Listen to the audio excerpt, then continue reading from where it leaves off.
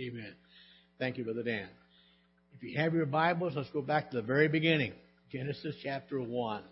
In fact, that's the title of our lesson, In the Beginning. Our objective this morning is that we would worship and live for God, the very one who created the universe and everything in it. We will be in chapter 1 and all the way to chapter 2, verse 3. That's our text this morning. Our family theme is that God is the Creator. We've got two key truths. Number one, God designed and created everything. Number two, God gave human beings a special place in creation. Thank God for that. Under our Connect this morning, they suggest that we ask this question, okay?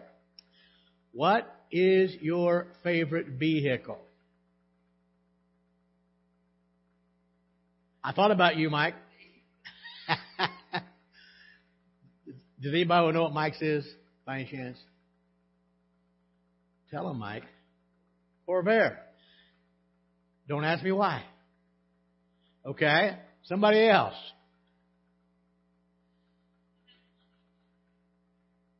What? Corvette. See, I'm going to tell you that I'd like to have one. I couldn't get in it. If I did, I couldn't get out of it. Okay? Somebody else.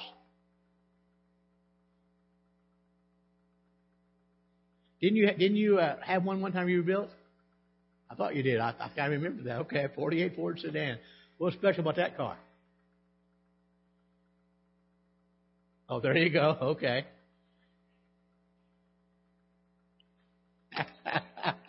Okay. All right. Somebody else. Oh, yeah.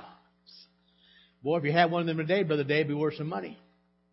It wouldn't, no? Okay, so different kind of cars. What if I were to say, or somebody would say today, that each one of these vehicles just came to being by accident, by random, without a designer, without a cause? What would you say to that? Impossible. It simply doesn't make sense. And so that's what we're looking at today. And by the way, Lavenda, why would you say it's impossible? Yeah, absolutely. Somebody designed it. Somebody created it. Of course, you know, in our culture, people are always questioning the existence of God. Nate, when he went on his trip out west for a couple of weeks this past summer, one of the other men that went along was friends of one of our troop leaders here, but he lives in Colorado. And very concerned that as Christian we have an answer to those who would try to refute creation. And he's done a lot of study on different things, and especially in the universe, planets and stars and things, that simply cannot be explained without a creator. Okay? And again, and Nate has really taken into this. And by the way, this guy has a podcast on Sunday afternoons right now. He's going through some of that. And if you want to link to that, you can see Jason. But at any rate, his whole point is, you know, these scientists are not stupid.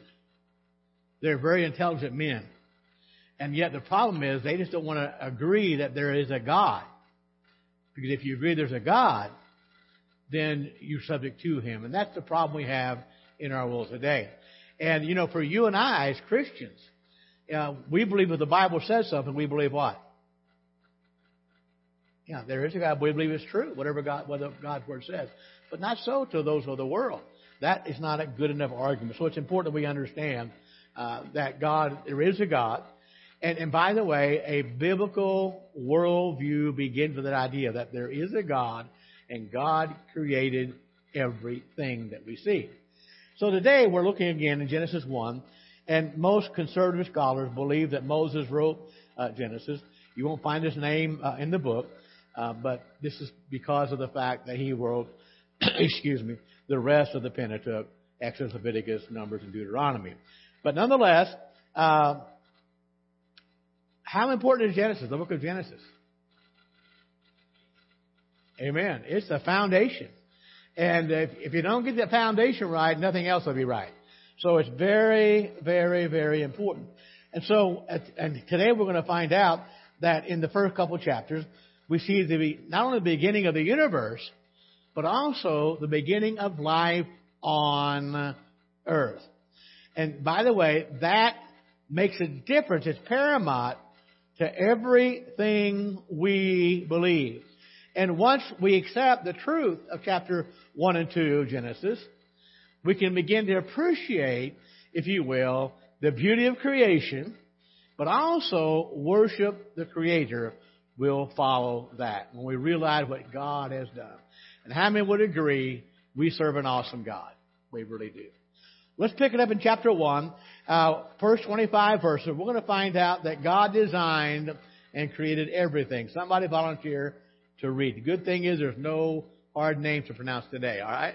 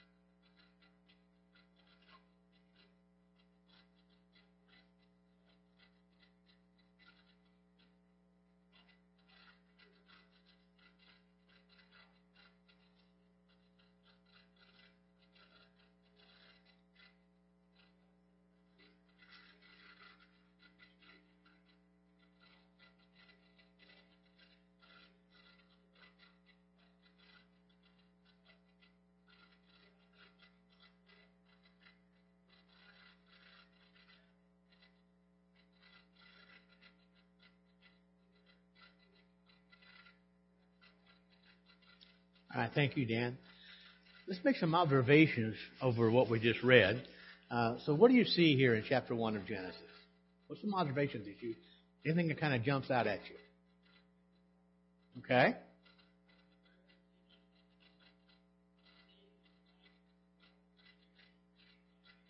Okay, that's good. Somebody else got an observation. Somebody else. Do it again now. Yeah, that's good. Yeah.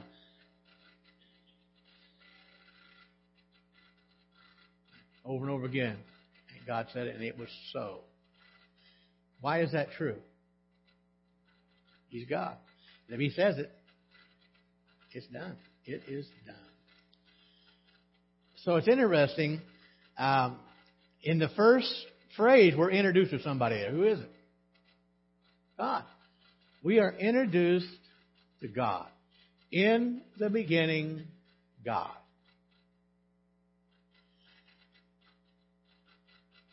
And by the way, guess who the main character of the Bible is?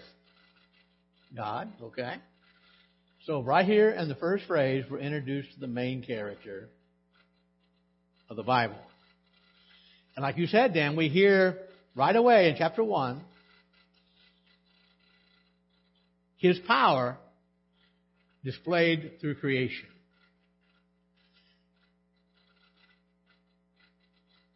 Who made the decision? God did.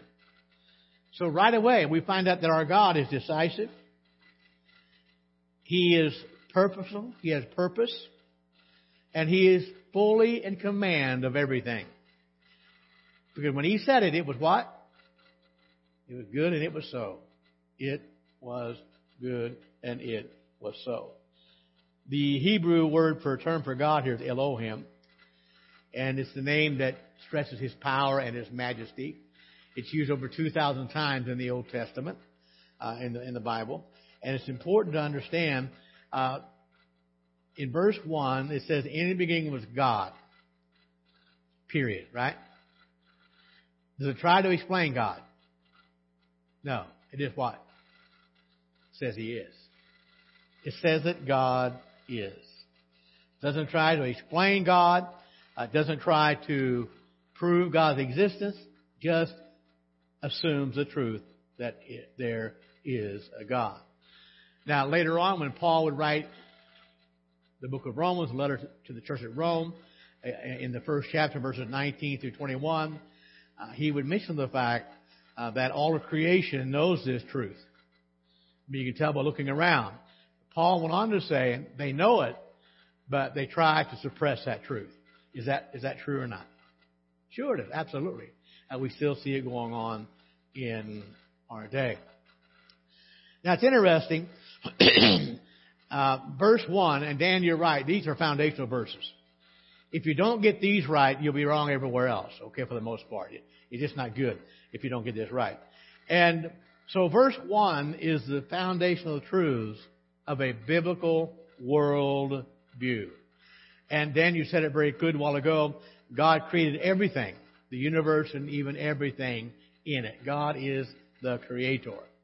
Now, again, there is a term called first cause, the first cause argument, and it's very helpful whenever we're discussing the origin of the universe. And that first cause statement says that everything that begins to exist, must have a cause. Okay?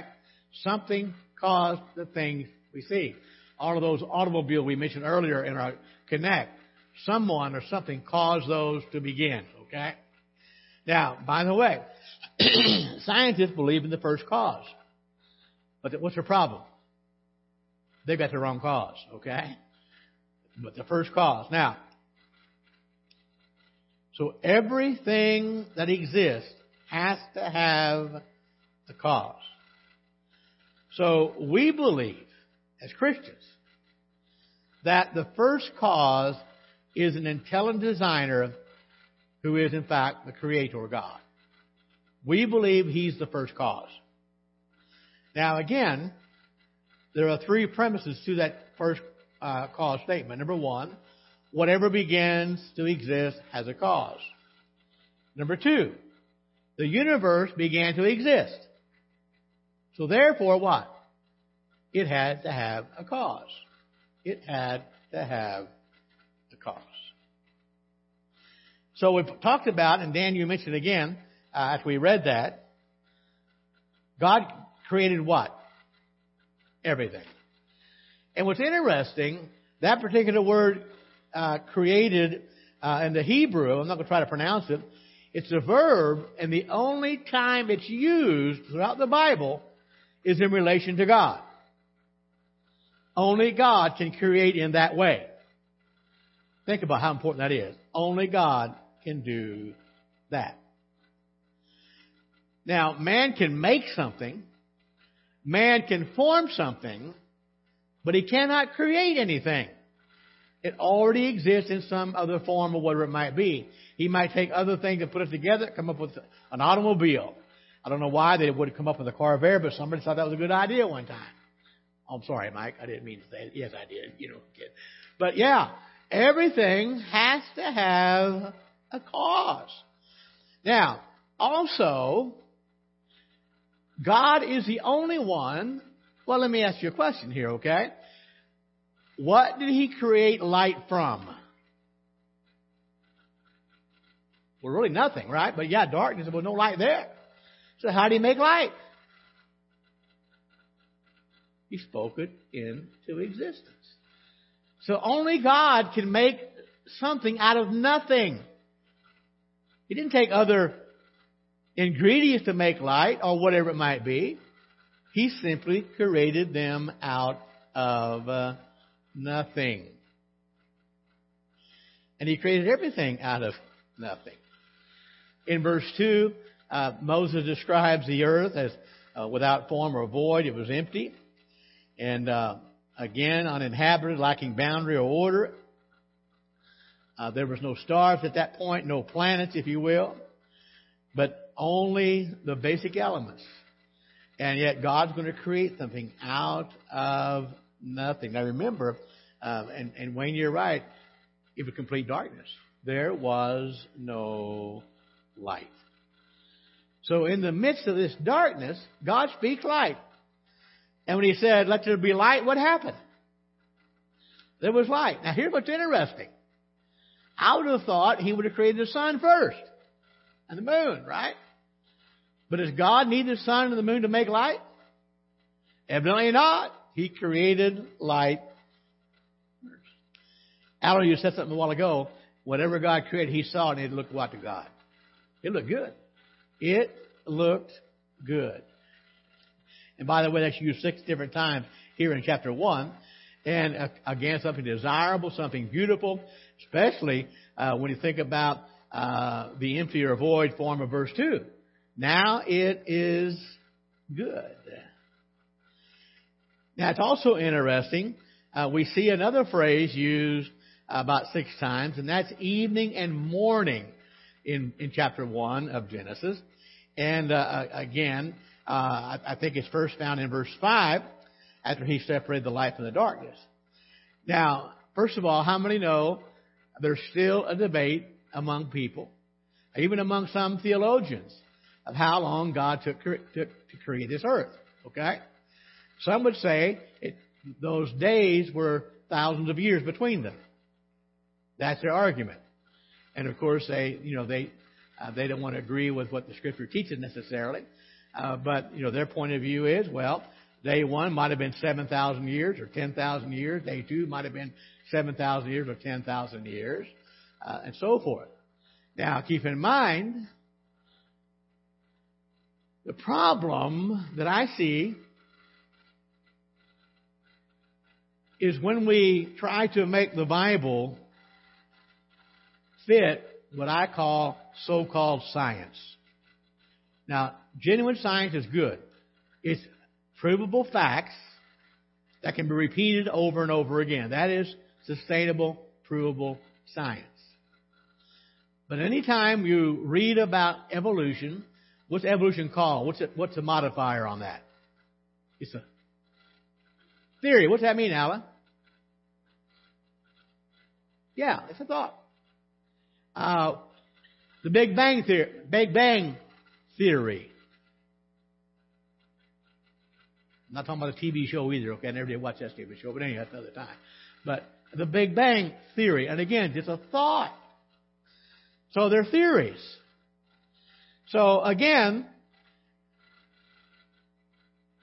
we're being bombarded by this from our culture. That the earth is billions of years old. That does not back up with Scripture.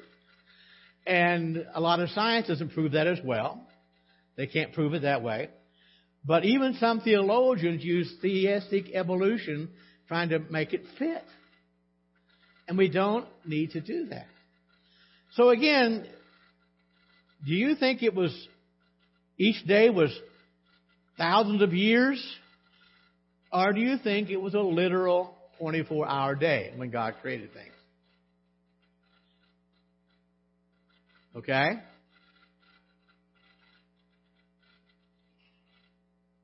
Okay. I like your explanation. He says evening and morning.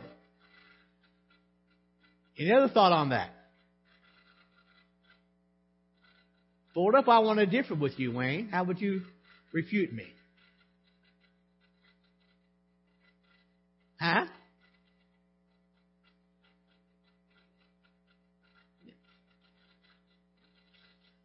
I love it. I love that argument. But there's also something else. Now, you know I'm not a Hebrew scholar, so I'm taking somebody else's word for this. The Hebrew word used here, and most often for the word day, is the word yom. Y-O-M. Now, Wayne, I'm going to tell you right now what I found out. Yom could mean one literal day, or it could mean extended days. Huh? Okay? Mm-hmm. So then you believe that it took 7 months per day? Sure there is. And they do. They go back to, is it Peter said one day of the Lord like 1,000 years, or something like that? So that's what God said, all right? So, if you've been here on Sunday night, we've been preaching about biblical worship. And we used the term a couple of weeks ago that those who study hermeneutics would use to study of God's Word to rightly divide it, the first mention clause. And usually the first mention of any word in the Bible gives you sort of how it's used in the rest of the Bible. Okay? For example, the first time Egypt is mentioned, it's trouble for Abraham, blah, blah, blah. So Egypt usually represents something bad in the rest of the Scripture. Not always, but usually it does, the first mentioned principle. Well, what's interesting, the word Yom can be used either way. But, first of all, Wayne, I like what you said. It did say morning and evening. And it connected it with that particular day, right?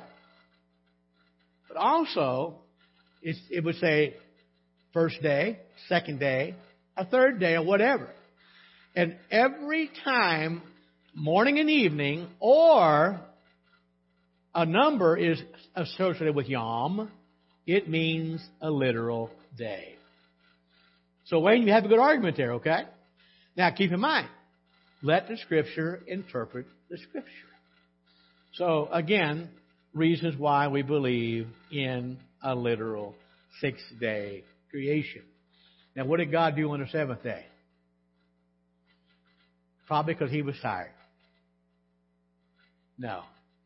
God never wearies, but He does it, and we're going to talk about it in a moment, to set a pattern for us to follow as well. So again, we believe it's certainly one literal 24-hour day. So again, on day 2, God shows His power. He sets boundaries for the waters that had covered the earth. Some of the waters were confined to the sea. Some were moved above the expanse of the heavens, if you will.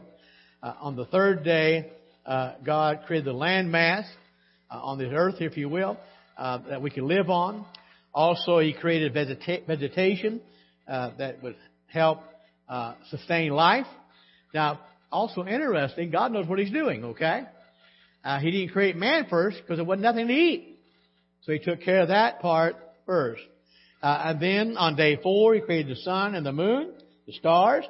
And again, these were to regulate, if you will, and establish time frames, day and night, if you will, seasons, for example, and areas where life would exist. On day 5, He fills the air with birds, the seas with fish. And in verse 24 and 25, He also created on day 6 the land animals. Again, I think God's pretty awesome, okay? So everything that was created, who created it? God did. He created everything. Now, it's also interesting, any building has a blueprint, any new building. And that building is built according to that plan. Creation has a divine blueprint, a grand design that was established and founded not in the mind of man, but in the mind and the heart of an all-powerful, all-knowing God. Now, there are some things that man have built from a blueprint. And since Jason's in here, and I know he deals with that, do they ever make mistakes, Jason? Big mistakes? Yes. Jason told me at one time down at Children's Hospital, they designed either a wing or a floor, you can correct me, Jason, on this, to help people who are extremely obese. And so within that floor, they put bigger doorways in and to accommodate the situation, which is well and good, but they forgot to include the doors that come into that wing. They didn't make them big enough. Have you ever heard of the Leaning Tower of Pisa? What's wrong with that thing? You think they built it to lean? No. Now, by the way, if you laid awake at night worrying about that, it's not going to fall. They didn't straighten it, they stabilized it, so it won't lean anymore. We'll see if that works or not. So when man makes something, it can be filled with mistakes. What about when God makes it? What did He say it was? It was good. Everything was good. And the reason was, this is found in the heart and mind of an all-powerful, all-knowing God. Now, I mentioned Nate's friend that he met on their camping trip this summer. And even he points out there are so many things in this intricate design of God that still baffles scientists. It baffles doctors, astronomers. They don't understand why. And the reason, I believe, they don't understand God. They haven't given God the first cause, if you will. So let's apply it. And by the way, I do hope you have a Christian worldview. Because the Christian worldview, it begins with God designing and creating the universe and everything in it. That's where it begins. Now,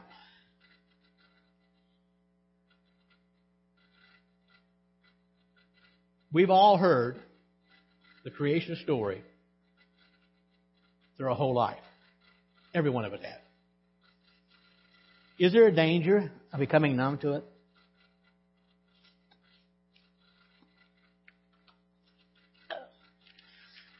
Is there a danger of becoming numb to it?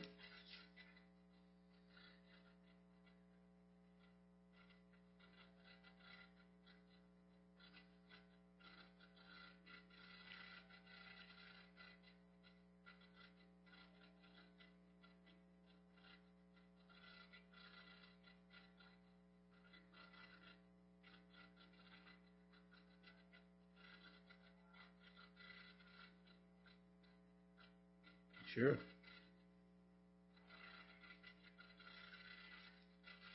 Sure. There's no way, yeah. What's your favorite part of God's creation? I'm not asking Rick. What's your favorite part of God's creation? Somebody.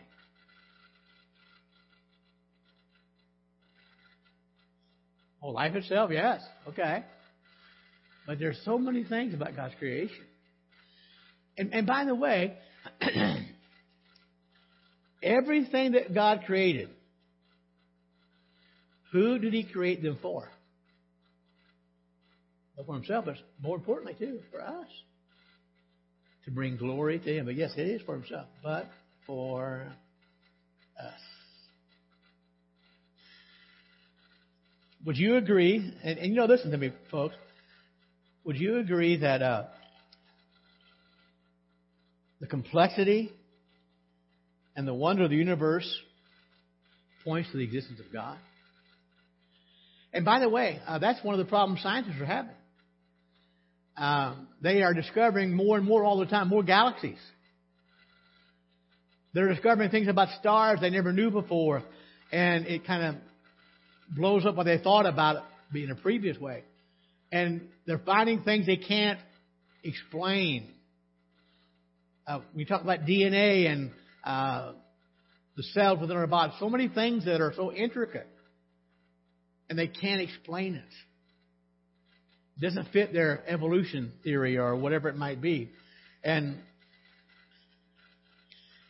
again, they simply don't want to admit, at least most of them don't, of an intelligent designer, because then they have to admit there is a God. So what do we learn about God when you look at His creation? What do we learn about God?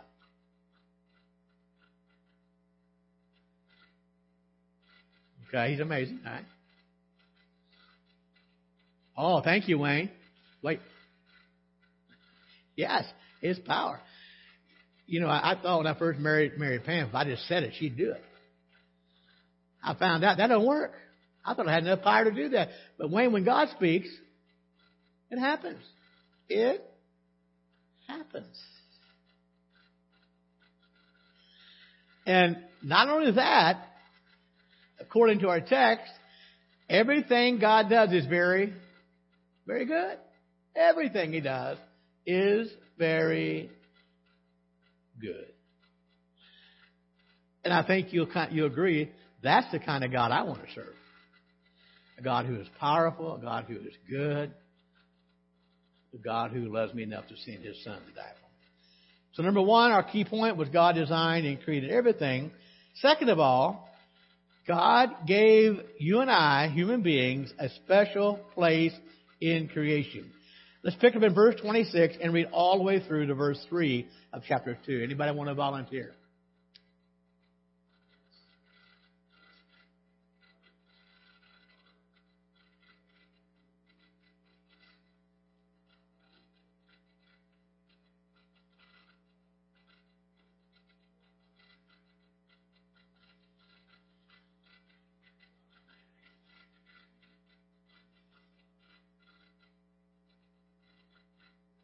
Stop a minute, Alan. Would you read verse 27 again?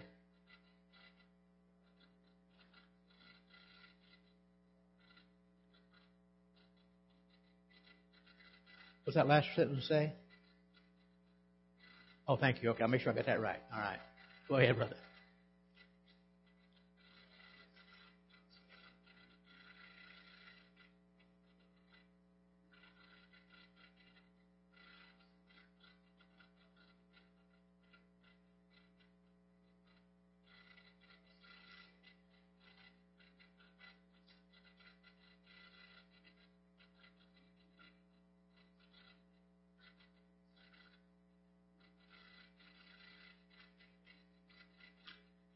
What are you reading there? What verse?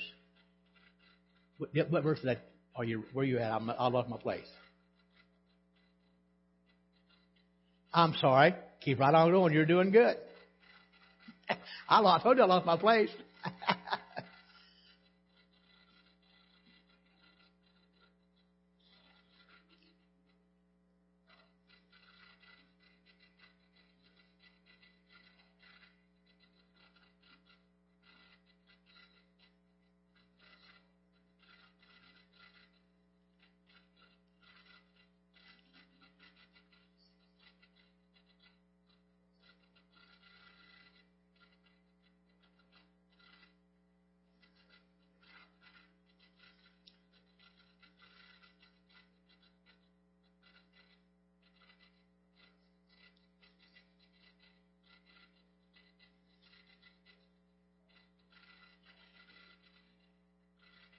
Thank you, and I apologize. I lost my place there.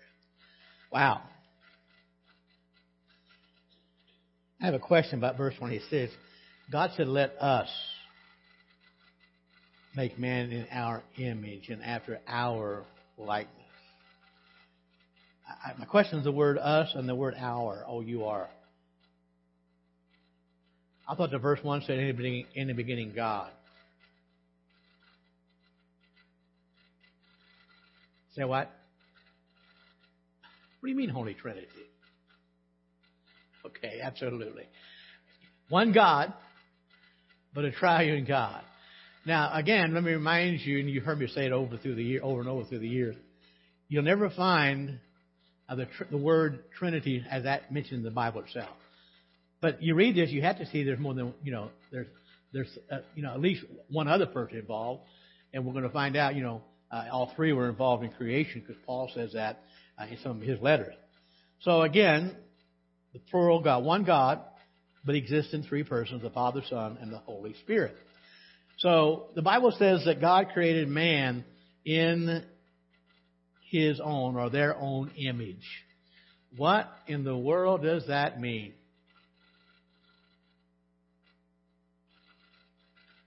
You can't talk all at one time now. I told you that before. What do you think that means?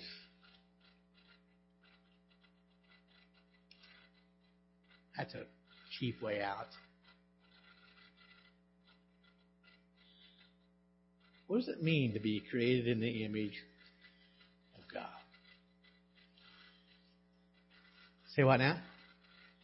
Oh, that's true. Yeah, and that's what part of that is, without a doubt. And it's really hard to come up with a definitive answer to cover everything here.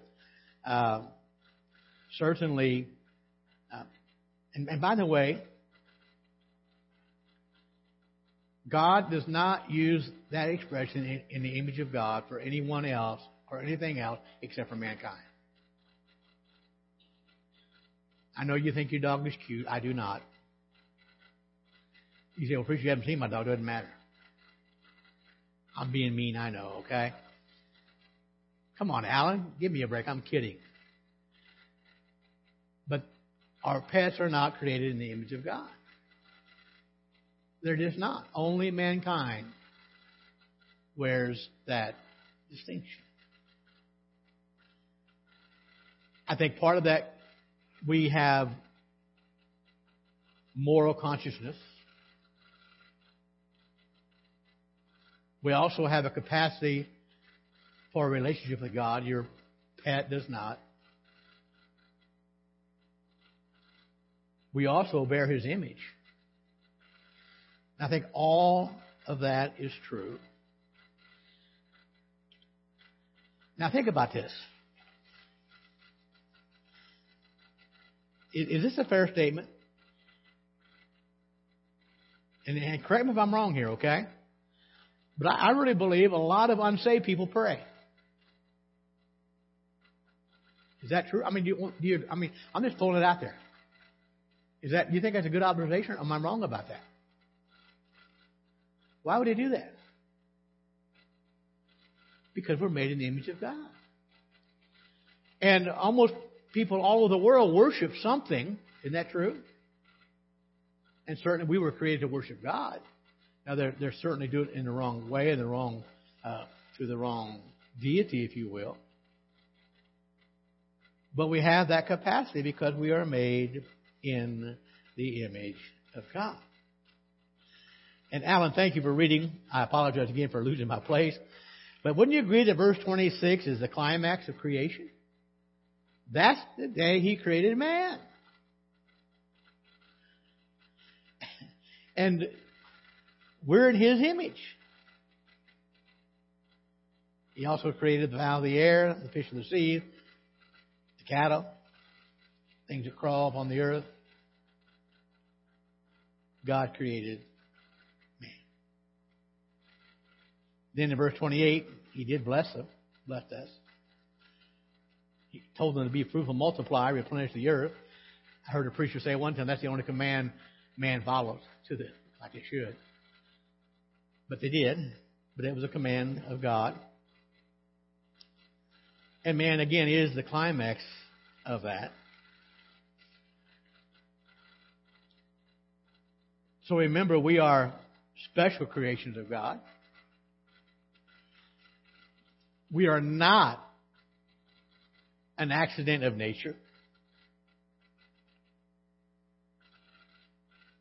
And God gave them a command, a responsibility in verse 26.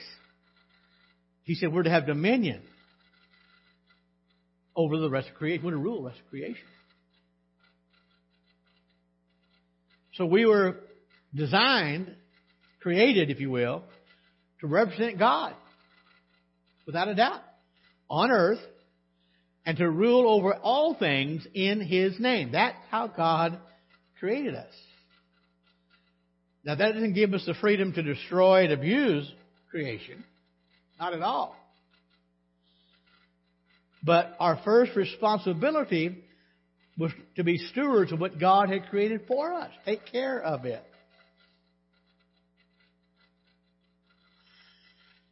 So God created not just the animals,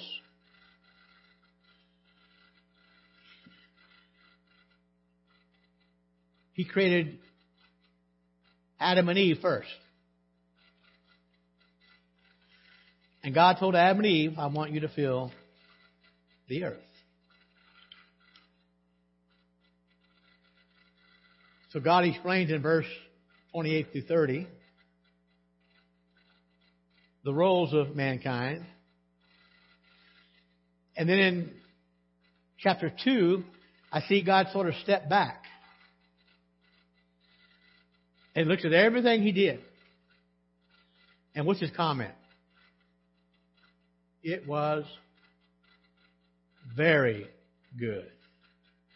It was very good. And the idea here is that creation met His expectations. It's all He wanted it to be. But then on day 7, after He finished creating, what's He do? He rests.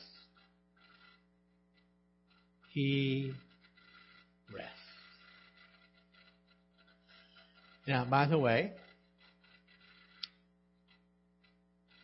when God gives the commandment, the 10 Commandments, it's introduced officially, if you will, to the Jews to have a day of rest.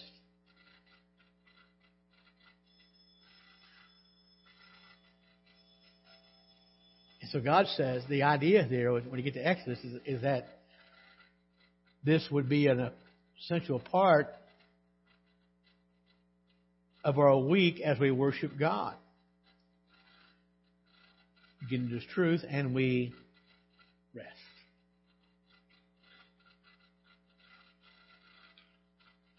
So God designed everything. And everything He designed and created was very good.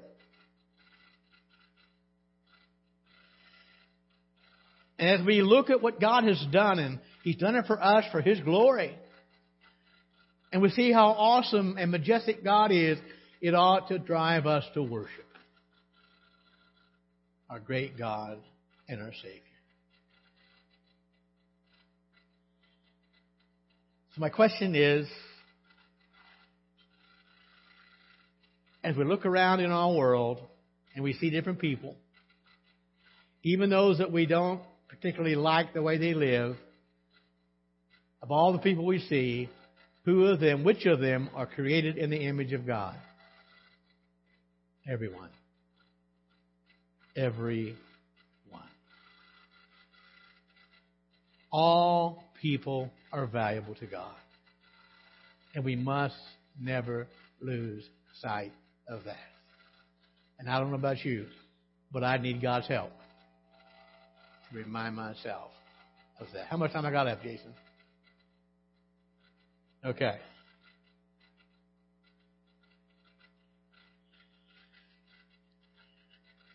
As I look at this,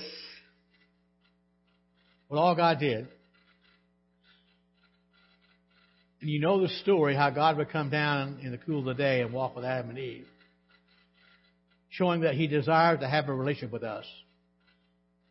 Why is that important to us?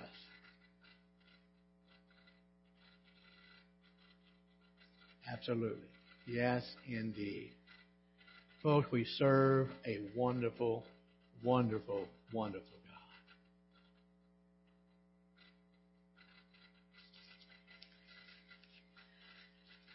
I know Alan and Lavinda went on a little vacation this summer. Some of the things you saw, how would you describe it? Did it make you think about God? Yeah. Because we think about this. We look at some of the most beautiful and stunning examples of God's creation. The landscape, everything around us. And even how God made our body amazing. I think Pam was talking the other day about something. You know, if you cut yourself, guess what happens to it pretty soon? God designed the body to do what? To heal itself. And it took me a long time to realize this. God will use pain to do what? To warn us there's something going on. Folks, we serve an amazing God. Let's all stand. Next week, we're going to look at the fatal mistake in chapter 3. Father, thank you for your word. Lord, draw us near to you. Help us, God, to glorify you, the great creator of all things. In Jesus' name I pray. Amen. God bless.